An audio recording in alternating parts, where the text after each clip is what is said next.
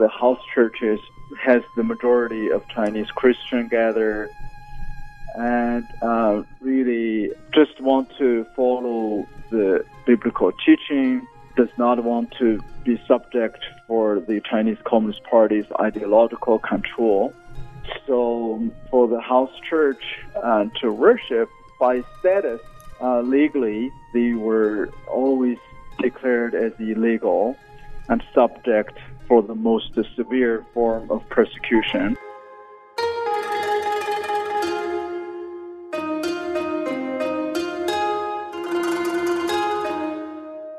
Bob Fu is one of the leading voices in the world for persecuted faith communities in China. Bob was born and raised in mainland China and was a student leader during the Tiananmen Square demonstrations for freedom and democracy back in 1989. As many of you know, this Saturday, Voice of the Martyrs is having an advanced conference August the 10th from 9 to 4 at Cross Point Baptist Church, 8850 U.S. Highway 51 in Millington, Tennessee. This is a free conference. You're encouraged to register at vomadvance.com. We have already had the privilege of having Gracia Burnham as one of our featured speakers on Mid-South Viewpoint. And I was asked if I would be willing to have Bob to come join us and continue to share about the work of Voice of the Martyrs and also about this conference on Saturday. So right now we have joining us via phone Bob Fu. Bob, welcome to Mid-South Viewpoint. Thank you for having me.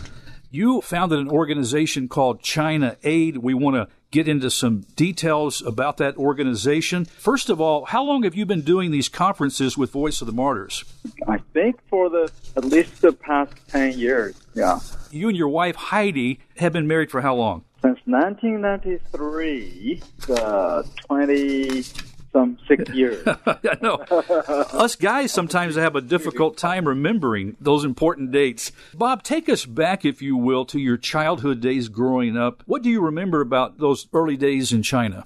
I was really born in a very poor family. I think the poverty was my first impression. My mother was a beggar when 1958, because of a terminal so-called Great Leap Forward policy, which caused the 3 years Great Starvation, that from 1958 to 1960, over at least 25 million to 40 million Chinese died.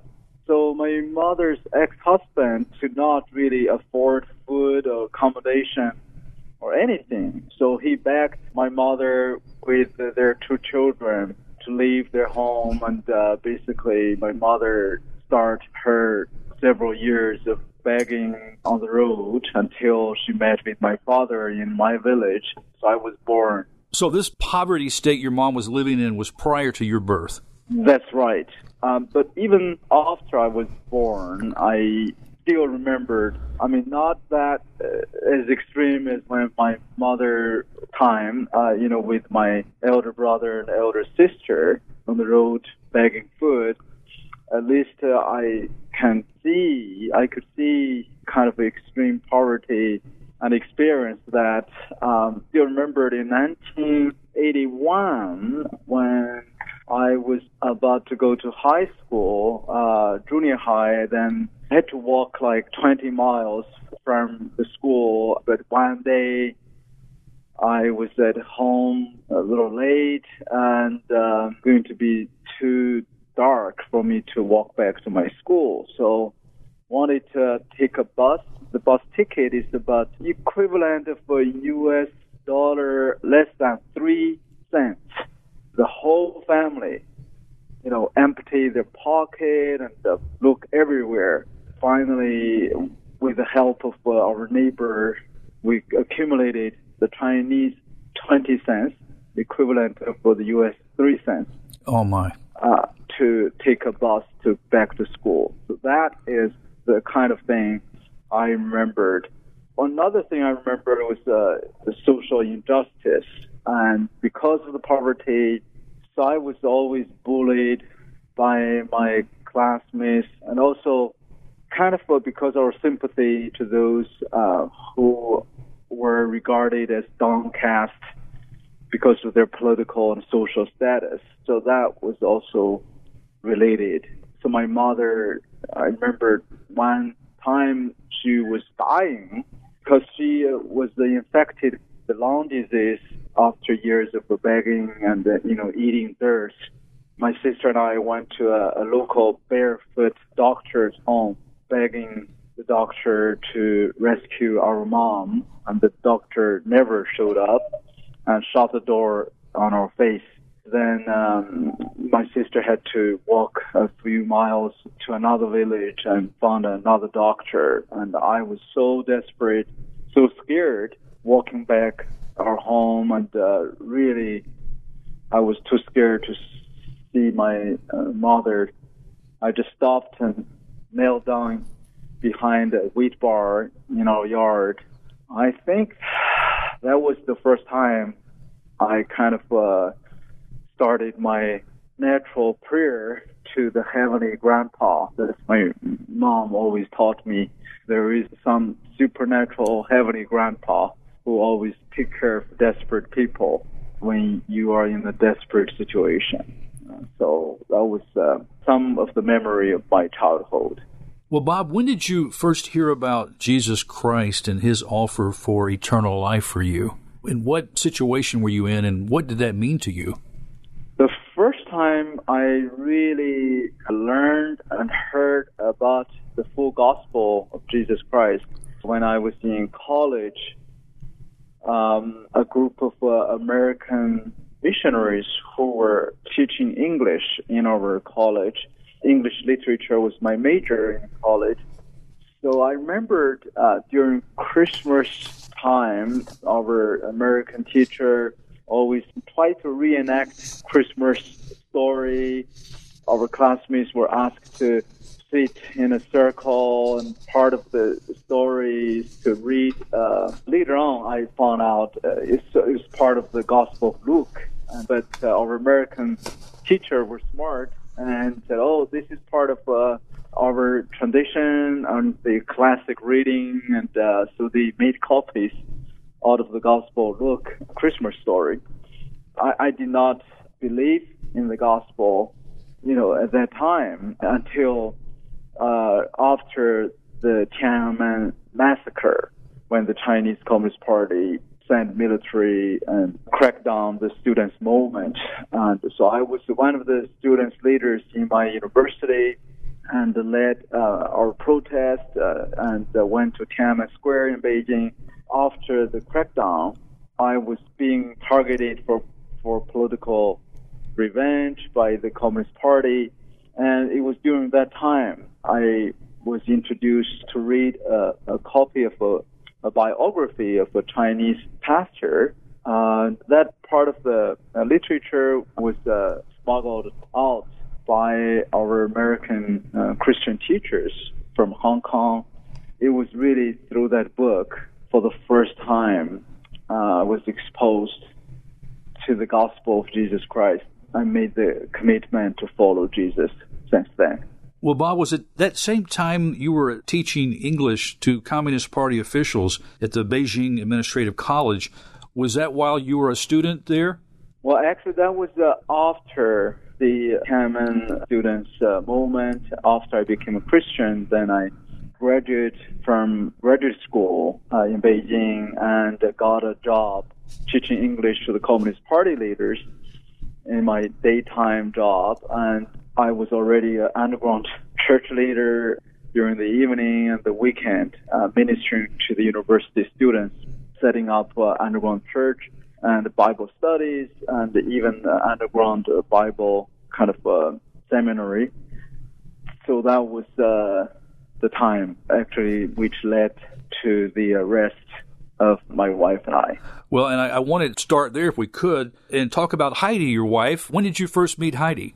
Met with Heidi in 1987 when we entered into college, actually the same year and in the same class in the English language department. Was Heidi raised in a home that followed Christ? She was also raised in a traditional Chinese family, so she was the first Christian in her whole family. Was her experience by knowing you? Is that how she came to know Christ? That's right. So I became the first of Chinese follower of Jesus college, and then I started sharing the gospel to Heidi, who was my girlfriend at the time. Of course, she was my first natural mission target. Missionary dating. Yeah, missionary dating. And then after 1 week, I remembered she was laughing at me, and fortunately, only 1 week. And then she also became a follower of Jesus. So that's how she became a Christian. Well, you mentioned a moment ago while you were in school starting the Bible studies and underground house church. When did you first take the position as the house church leader? Would you mind explaining to our listeners the house church in China and how it operates? Yeah, the house church literally means the independent, non-registered, non-government controlled churches that they don't have a building to worship. Unlike the government-sanctioned churches, the house churches has the majority of Chinese Christian gather and really just want to follow the biblical teaching, does not want to be subject for the Chinese Communist Party's ideological control. So for the house church to worship, by status, legally, they were always declared as illegal and subject for the most severe form of persecution. So sometimes, of course, the government depend on the government, local government leaders' attitude or how much influence by the Christian believers or their family members who might be Christians. In different areas in China, the house churches, the degree of persecution in the past were different. So in some areas, they were more tolerated than the others. Of course, until this new president, Xi Jinping, took power 5 years ago. So this situation has changed dramatically. In 1996, you and Heidi were imprisoned for 2 months for illegal evangelism. During that time, how were you treated, Bob, while in prison? And did you have any contact with members from your church, your house church, or anyone else on the outside? Yeah, we were arrested after we were discovered running an underground seminary with the help of some American church leaders, our friends, and we were charged with so-called illegal evangelism or illegal preaching.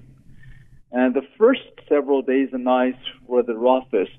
I was not allowed to sleep at all, being put in a small dark room, 24-hour, nonstop kind of interrogation by a group of interrogators who took turns.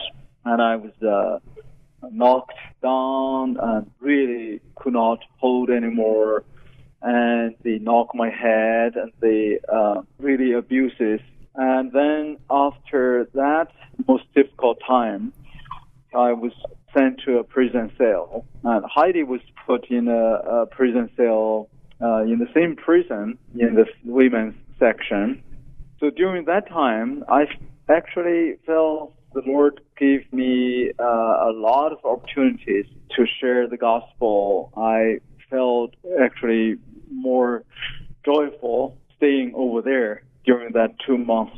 So you felt joyful during that time. So there wasn't a moment where you felt like God had forsaken you while you were in prison.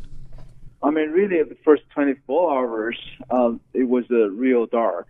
Of course, I felt very lonely and felt being isolated without knowing whether the outside world, is aware of our arrest. But really, God used the interrogator's mouth. One day, I remembered my interrogator just sarcastically telling me that, the outside world are actually caring about you. So many, they said, so many are caring about you. So that one sentence really gave me the most comfort. From that time on, I knew there must be brothers and sisters all over the world praying for me and knowing we were arrested. we were not isolated and left alone. Later on, of course, the interrogator also told me that your wife is more stubborn than you. So that gave me a further comfort, knowing that my wife was not betraying our church, by revealing brothers and sisters information. I can keep this information without sharing with the interrogators. After that, in the prison cell, that was the first time, of course, I was exposed to the prison inmates and even the prison guards, how desperate and hungry they are for the gospel. So they're so eager to hear the good news. So that's where I really find the real purpose God sent me there is to spread the gospel of Jesus. And we essentially really built the prison church over there. And I certainly was so joyful every day by leading our prison choir. So we started singing "Give Thanks to the Lord" every morning.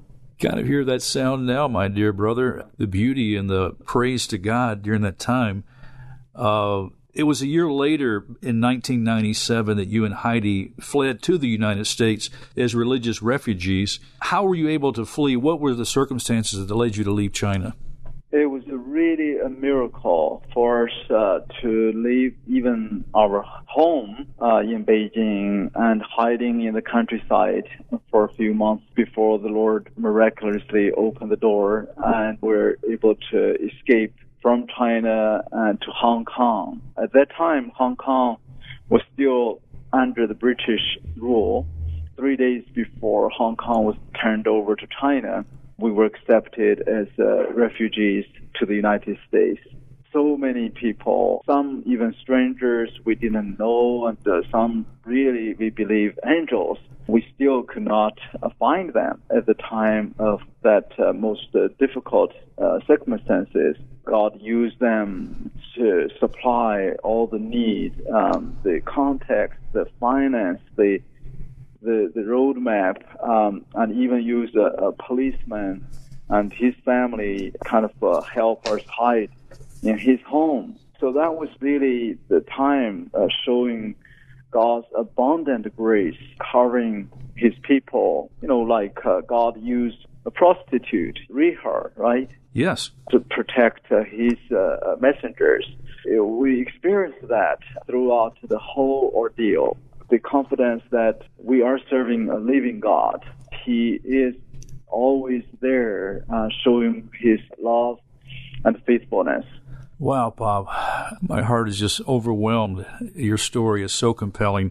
This was also what began the formation of China Aid, a work that you are leading to bring international attention to China's gross human rights violations and to promote religious freedom and rule of law in China. You created this organization in 2002. Time is a limit on this show, and I really want to talk more. I do want to encourage our friends to go to your website and look at the work that you do through China Aid, particularly the various campaigns that you help to draw attention to. Shaowang Church that was established in 93 that's going under persecution right now by the government. Yeah. There is largest house church in Beijing. There's a story behind that's on your website.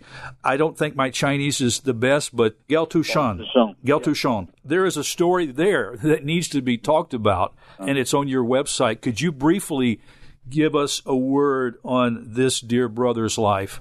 Yes, this dear brother, Gao Zhisheng, he is called the conscience of China because it was the legal defense work for the persecuted faithful, Christians and others as a human rights lawyer. He was selected, actually, ironically, as one of the 10 best lawyers in China in 1 year by the Chinese government, Ministry of Justice, only after he started taking up these cases to defend the Christians and others in the court. He lost his law firm, and then he was kidnapped, then he was tortured in the most inhumane way, then was later on sentenced to imprisonment and lost freedom for nearly 10 years before he was kidnapped again exactly 2 years ago, August 2017.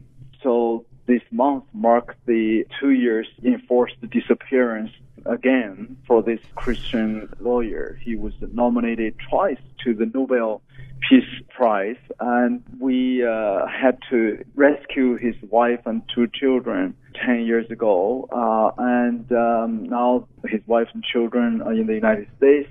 So lawyer brother Gao Zhisheng is still missing. Nobody in his family or legal representative has been informed his whereabouts or whether he's alive or dead. And it is deplorable to even mention the things that he has been physically tortured, the way he was been tortured while in prison, and now he's missing. Gao Zhisheng is someone that we need to be praying for. We need to be praying for his family, and that God would deliver, that God would get the glory. Ultimately, God gets the glory for this. Yeah, and there's an encouraging part of the story. Before he was disappeared again, he and I had quite a few long conversations. One of the conversations, he told me his faith became, kind of really strengthened during the time of the most severe torture. He felt the God, in his supernatural way, when he was being tortured, like with the electric shock batons, being put naked, and the torturers tortured him so severely. Basically, the 2 torturers were exhausted, but Brother Gao Zhisheng, actually, he said he fell asleep in a few seconds. And to the point, he said he felt the Lord gave him supernatural protection and ability to even separate the pain between the mental and the physical. He could, on one hand, smell the burning of his skin, and on the other hand, he mentally did not feel the pain anymore. He fell asleep. My. Interrogators kicked him and woke him up and said, how did you, kind of fell asleep and while we were exhausted? And then he told them, he said, because the one in my heart is much bigger than what you have. God, of course, is much more powerful and bigger than any interrogators, torturers.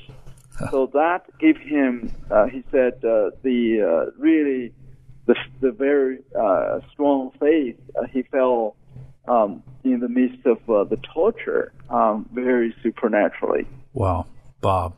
Time is closing. It's actually past, but I just want to say No.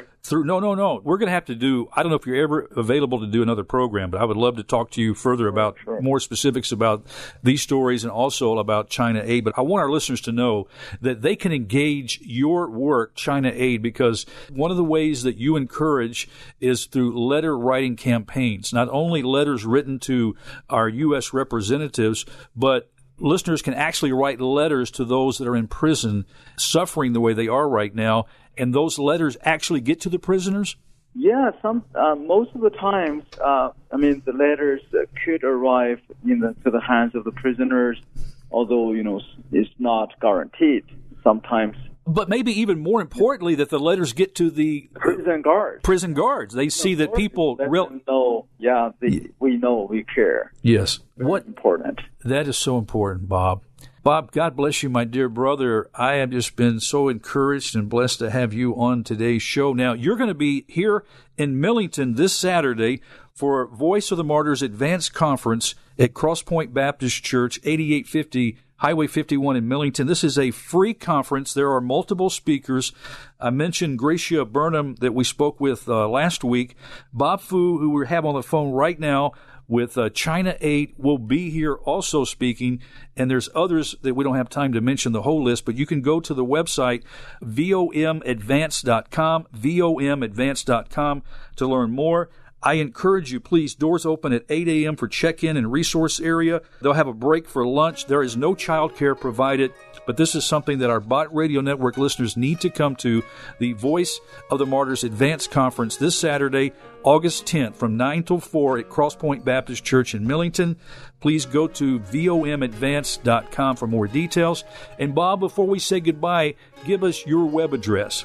Yes, thank you. Our web address is www.chinaaid.org. It's ChinaAid.org. Yes, you're welcome to log on, know more details about the latest stories of persecution, and also get encouraged to see, how the Lord, even in the midst of persecution, revived His church. I was sitting with the Vice President Pence yesterday at the White House for 40-some minutes with a few other church leaders, talking with him about, yes, the persecution there is the worst in 40 years, last year. At the same time, God revived His church, make Chinese church really destined to become the largest Christianized nation in a few years. So that is, the living God is doing in China. God bless you, Bob Fu, my dear brother. Thank you for what you're doing for Christ's kingdom, for those suffering for their faith in China. And God bless you through the work of China Aid. Thanks for joining Bott Radio today. Thank you for having me. Lord bless you. Well, friends, that's all the time we have on this edition of Mid-South Viewpoint. Thanks for stopping by. I'm Byron Tyler. We'll talk to you next time. Bye-bye.